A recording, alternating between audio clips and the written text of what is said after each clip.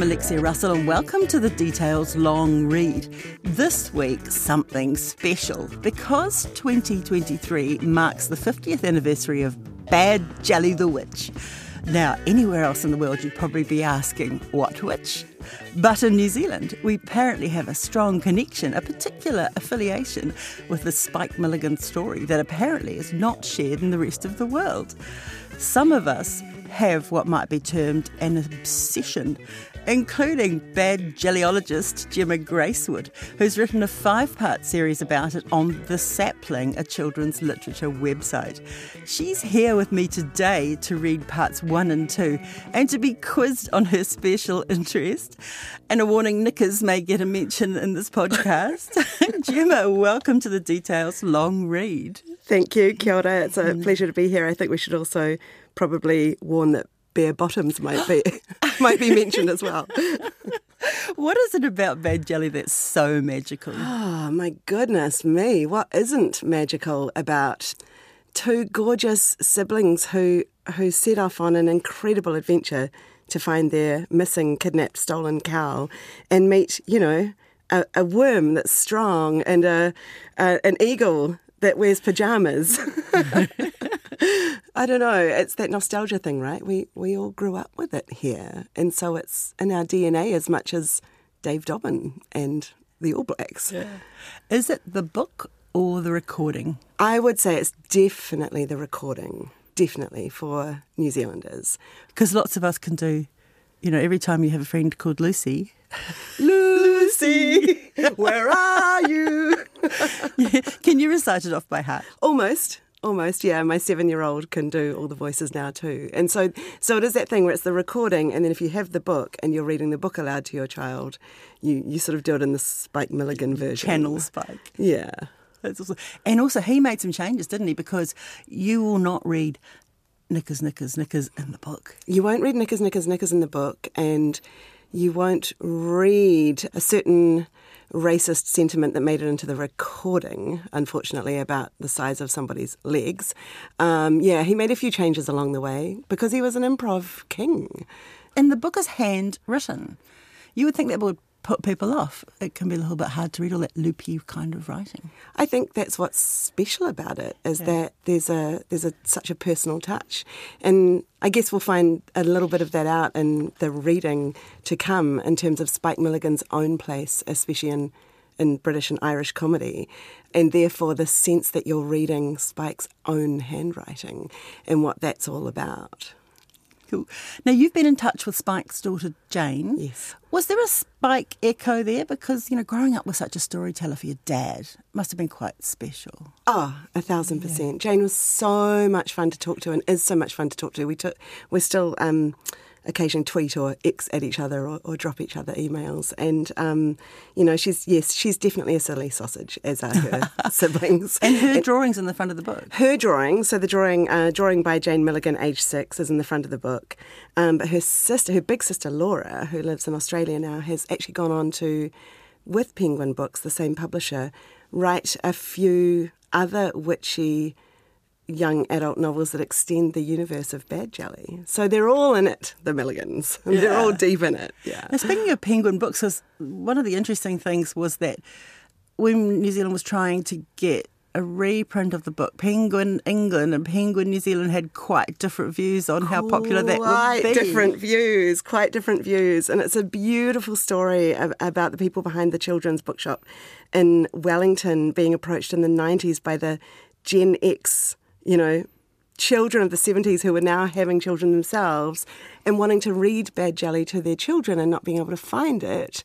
And so constantly coming into the bookshop going, do you have Badjelly the Witch? And the children's bookshop people were like, we don't, let's find out. And wrote a letter and said, can you reprint this? We keep getting asked about it. And Penguin UK were like, oh, it's weird and it's got too much personality. And I think that comes back to that handwriting aspect to it. And so they just went ahead and did it in New Zealand with Spike's manager Norma's approval.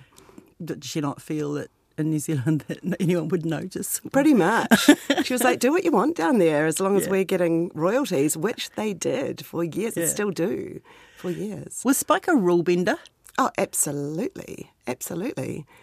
And not just a rule bender, but he had this hilarious respect for and disdain for authority, because he was always sort of in the wars with the BBC. I've got a collection of Spike Milligan, which is poetry and letters back and forth with the head of the BBC arguing about whether God should be part of Badjelly the witch, and because there's this massive Deus ex machina that happens at the end, right, where God's finger comes down and explodes Badjelly and off she goes, and the children and Jim the Eagle and Dingle Mouse actually had nothing to do with it, but they were very brave. Yeah. And there were lots of arguments back and forth, but the arguments themselves are inherently funny. And I think because it was Spike, the people in positions of authority would also be very funny in their letters with him. I guess imagining that one day their letters would end up in Spike's books. Do you think God was seen as the ultimate superhero, or it was just he was getting sick of it and he wanted to end the thing quickly? Oh, I think a little bit of both. Definitely, because Badjelly, along with a lot of Spike's other children's stories, but Badjelly in particular was an end-of-the-bed out loud story that he and the children made up over a number of years. And then it's the one that eventually became fulsome enough for him to write into a book. But you can sort of, as a parent, like as a child I didn't notice this, but as a parent you can see that moment where it's like, oh my goodness, it's 9:15, please children go to sleep so I can eat some ice cream and watch some TV. Fair enough. So here comes God. Interesting you should talk about the conversations with the BBC, because there's a hilarious recording floating around somewhere of Hewitt Humphrey reading the news and Spike opening the door and going, help, let me out. President, Mr Don Mackenzie, says will be presented to Parliament. Cabinet will be looking at the Drivers' Federation case for a new award as a result of a meeting this morning between the Federation and the government.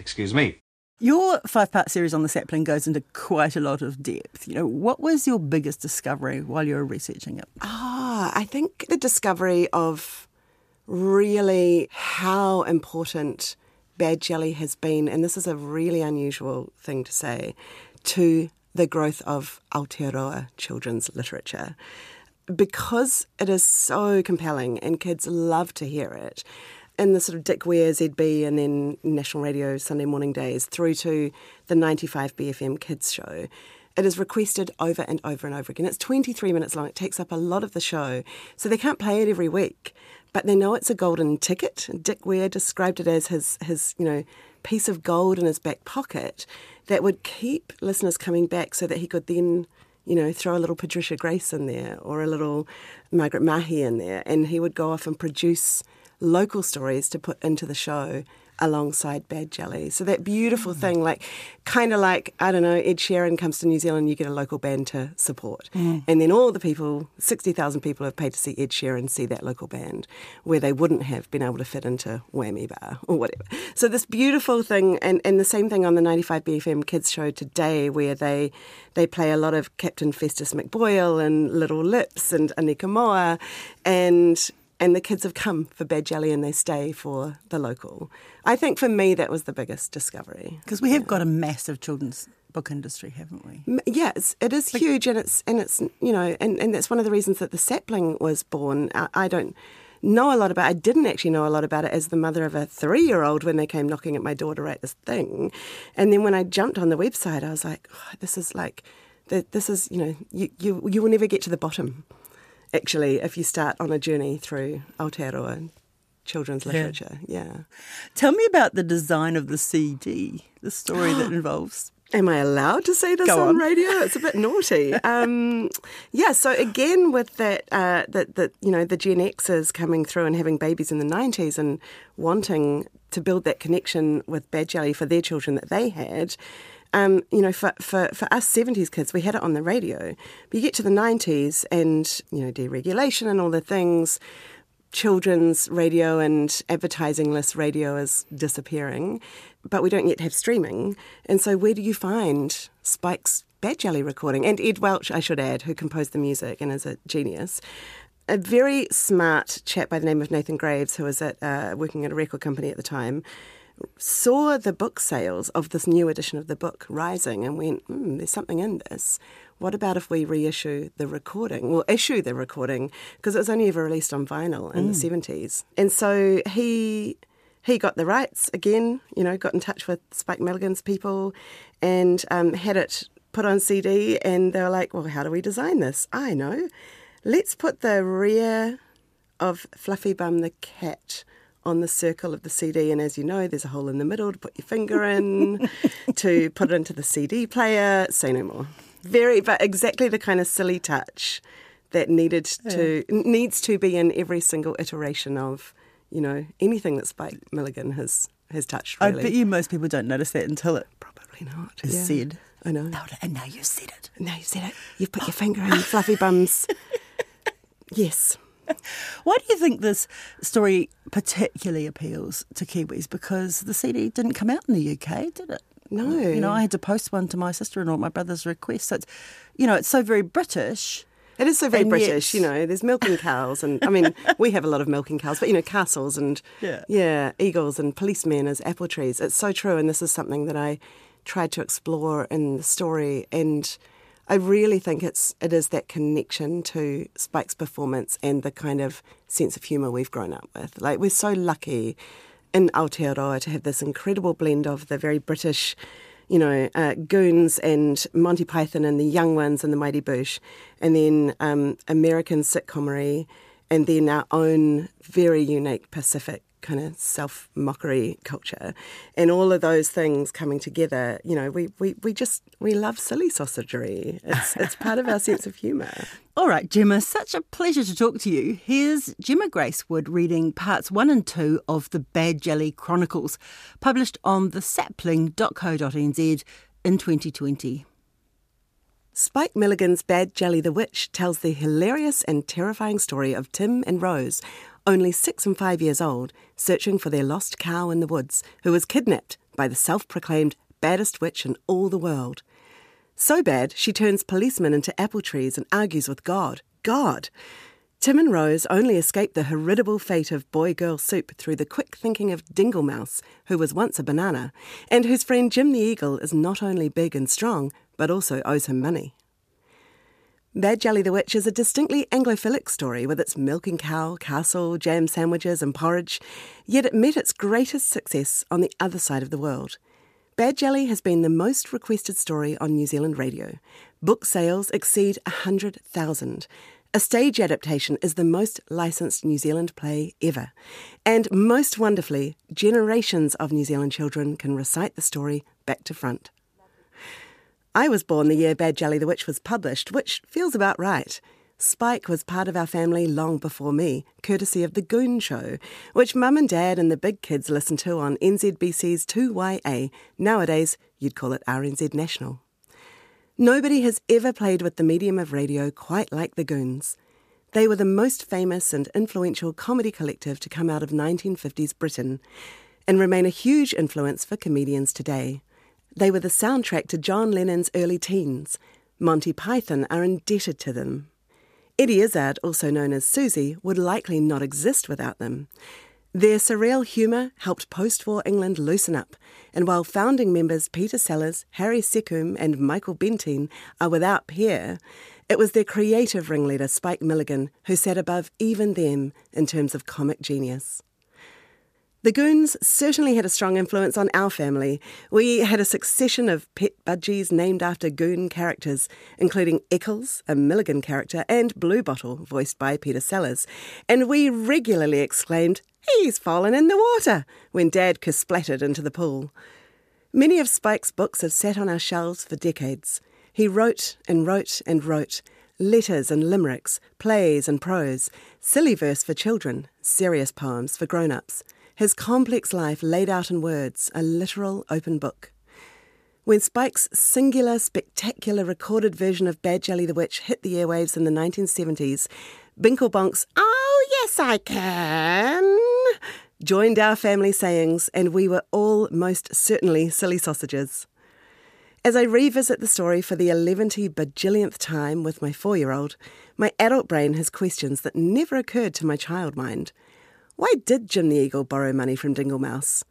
And when Badjelly bursts like a bomb, why is her magic not reversed as in other fairy tales? It's clear it isn't, because Dingle Mouse is still a mouse, not a banana.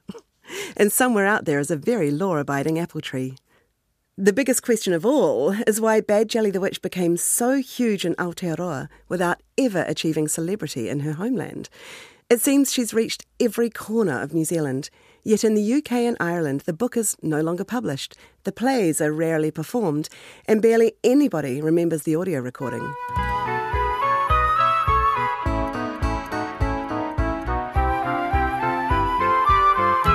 Badjelly the Witch smacks in the very best way of made-upness.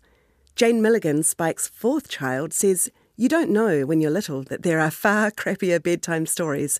That was the level I was getting, top-quality bedtime story action." She's the one to whom Badjelly the Witch is dedicated, and the books have always included an illustration by Jane Milligan, age 6, of Jim the Eagle with Tim, Rose and Dingle Mouse on his back, Badjelly in hot pursuit with her cat and her keys aboard her broomstick. Jane says, "I can remember him asking me to do that drawing. I remember the paper. I remember the pens we used." When I tell people I'm going to chat to Jane, who lives in London and is an actor and writer, they naturally want to know what it must have been like to have Spike Milligan as your dad. I tell Jane this, adding that it's an odd question because really, you don't know that you're growing up with Spike Milligan for a dad, do you? Isn't he just Dad? "You're the first person who's ever said that, which is brilliant," Jane says down the line from London. "First of all, I never had any other dad, so I don't know any different. That was what I got. I got that dad. My dad just happened to be Spike."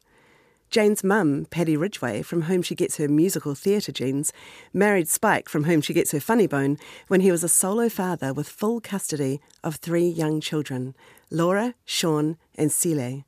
Later, a son and a daughter from 2 more mothers would expand the family. Bedtimes in the Milligan household were magical.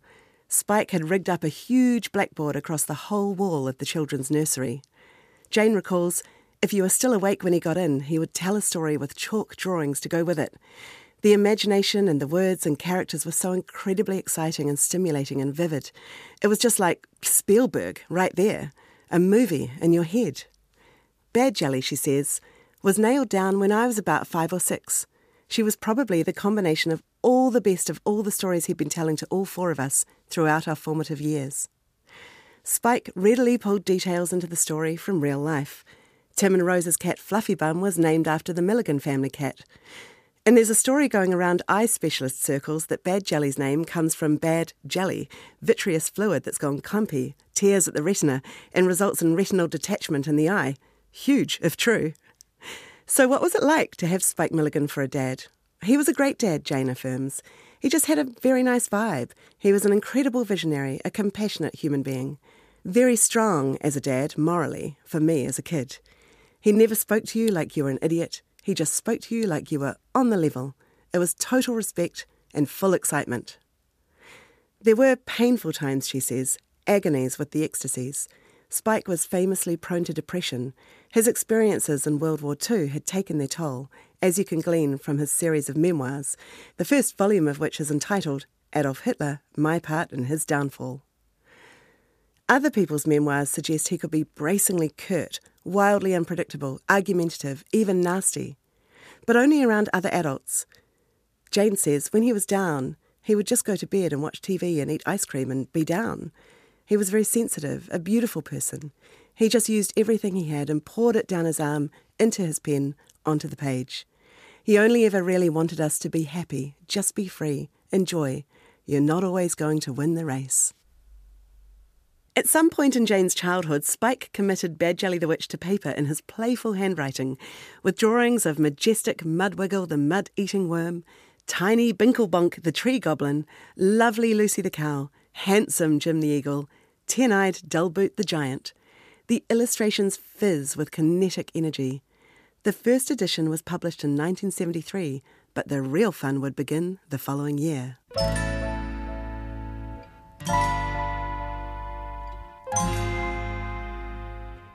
In 1974, when Spike Milligan stepped into the studio to record an audio version of Badjelly the Witch, he had a good 2 decades worth of radio comedy performance under his belt, and he'd heavily road-tested the out-loud version at his children's bedsides. Any level-headed Goon fan would bet on a Badjelly LP turning out very, very well. What lifts the record into the sublime is Milligan's vocal work. His characterizations, sound effects and on-the-spot improvisations that imply all manner of intriguing backstories. The bit where the shark complains, "This is going to ruin the act." The existence of bare-bottom land, and most memorably, stinky poo, knickers, knickers, knickers. Artist and curator Finn McCann-Jones programmed Badjelly the Witch countless times during his legendary 21-year stint hosting the kids show on Auckland radio station 95BFM. He says there's a raw quality to Milligan's performance that adds to the charm. He forgets to change his voice between characters, Finn says. It just makes him so real. Him running out of breath or him banging his fist on the lectern when Dullboot comes in. There's so many moments that I realise you have to be so comfortable with performing to be able to let those things slide. Because any one of us would just retake the edit. But often the life dies when you do that. Without a doubt, the other magic ingredient is Ed Welch's score. Badjelly the Witch begins with the warm strains of a string section as Spike introduces Tim and Rose. Soon we hear the children's theme, a cheery leitmotif in the people's key of C. It's an all-purpose family tune. Mum blows it on her trombone, Pom-Pom the puppy dog plays it on the piano with his tail. A flute accompanies Tim and Rose as they walk down to see Lucy the cow. Later it dramatically steps up to an unresolved note. Danger is imminent. Then tumbles into a cacophony of percussion as Badjelly's own terrifying theme erupts all around. Now an energetic chap in his 70s, Welch has a CV as tall as one of Dullboot's legs. Stars like Cilla Black and Shirley Bassey sang his songs.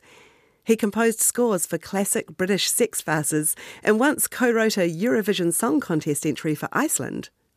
He's composed many television theme tunes for children's series, sitcoms and game shows.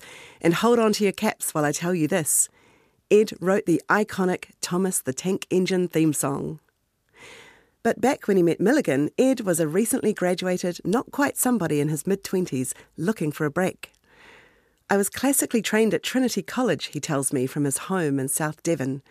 He'd expected to spend his career teaching music, but with a knack for composing and arranging, he soon jumped ship to United Artists Music, getting himself amongst the pop and theatrical music scene of the late 60s.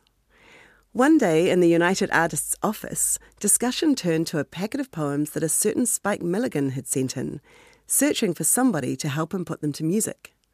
Young Ed was dismissed as too green, but in one of those quick-thinking moments that can change your life, he took a peek at the envelope, noted down Spike's address, and wrote to him independently. The cheek of it. Months of nothing went by. Then Milligan's agent Norma Farnes got in touch to say, "Come in and meet Spike." Ed remembers he quickly took me under his wing. We never, ever had a row. And it became a decades-long collaboration. Badjelly was one of their earliest projects and led to more than 60 episodes of the kids' series Wolves, Witches and Giants, a divine version of the Snow Goose, and much more. 1974 being a long time ago now, Ed's memory of the Badjelly recording is patchy, but he says it was a quick job, easy, and very, very funny. My wife Jane would have typed out the relevant bit of script onto the music score and we stuck it on with sellotape. We had about 20 pages like that, he says. There were a lot of technical things to consider, timing, not overwhelming the voice. There were bits where Spike actually stood in his booth with the orchestra around him because it was very vital, the timing, at one point. We needed to get it exactly right. The orchestra will get themselves into trouble, giggling over Spike's improvisations and have to start over. Ed says, when you've finished a work and you sit back and listen, you know instantly whether it's going to be good. He knew Badjelly was very, very good right away. He says the energy that Spike put into the narration is extraordinary. There was, however, one bit where Spike's vocal talents failed him, when the Tin Lion goes, "Oh dear, all this rain is making me rusty." Ed himself had to come to the rescue, voicing the roar, roar, squeak, squeak bit. The record was released with a wonderful B-side collection of songs, both silly, such as On the Ning Nang Nong, and outrageously romantic, specifically, I've Got That Photograph of You. Once you learn that Spike's wife Paddy, Jane's mother, was diagnosed with breast cancer around the time of Badjelly's birth and died when Jane was just 12, it's very difficult to listen to that song without your heart breaking. I've got that photograph of you, it's in my head, and it won't ever fade away. In New Zealand, the Badjelly the Witch record was a straight-up hit. I asked some friends, everyone I know on social media, for their Badjelly memories, and it was like watching Binklebunk's tree grow bigger and bigger and bigger as the childhood flashbacks sprang forth. They wrote of curling up in Grandma's lazy boy to listen, of climbing high onto my father's wood-turning lathe to switch on his big old radiogram thing, of parents dubbing the record onto cassette for long car journeys, of lying on the couch with a broken leg playing Badjelly again and again and again, of cousins from over the road swinging by for a listen. That was Gemma Gracewood reading the first 2 of her 5-part series about Badjelly the Witch on The Sapling. The Details long read is supported by the Public Interest Journalism Fund. And we'll be back next week with another long read, possibly a more serious long read. Ka kite anō.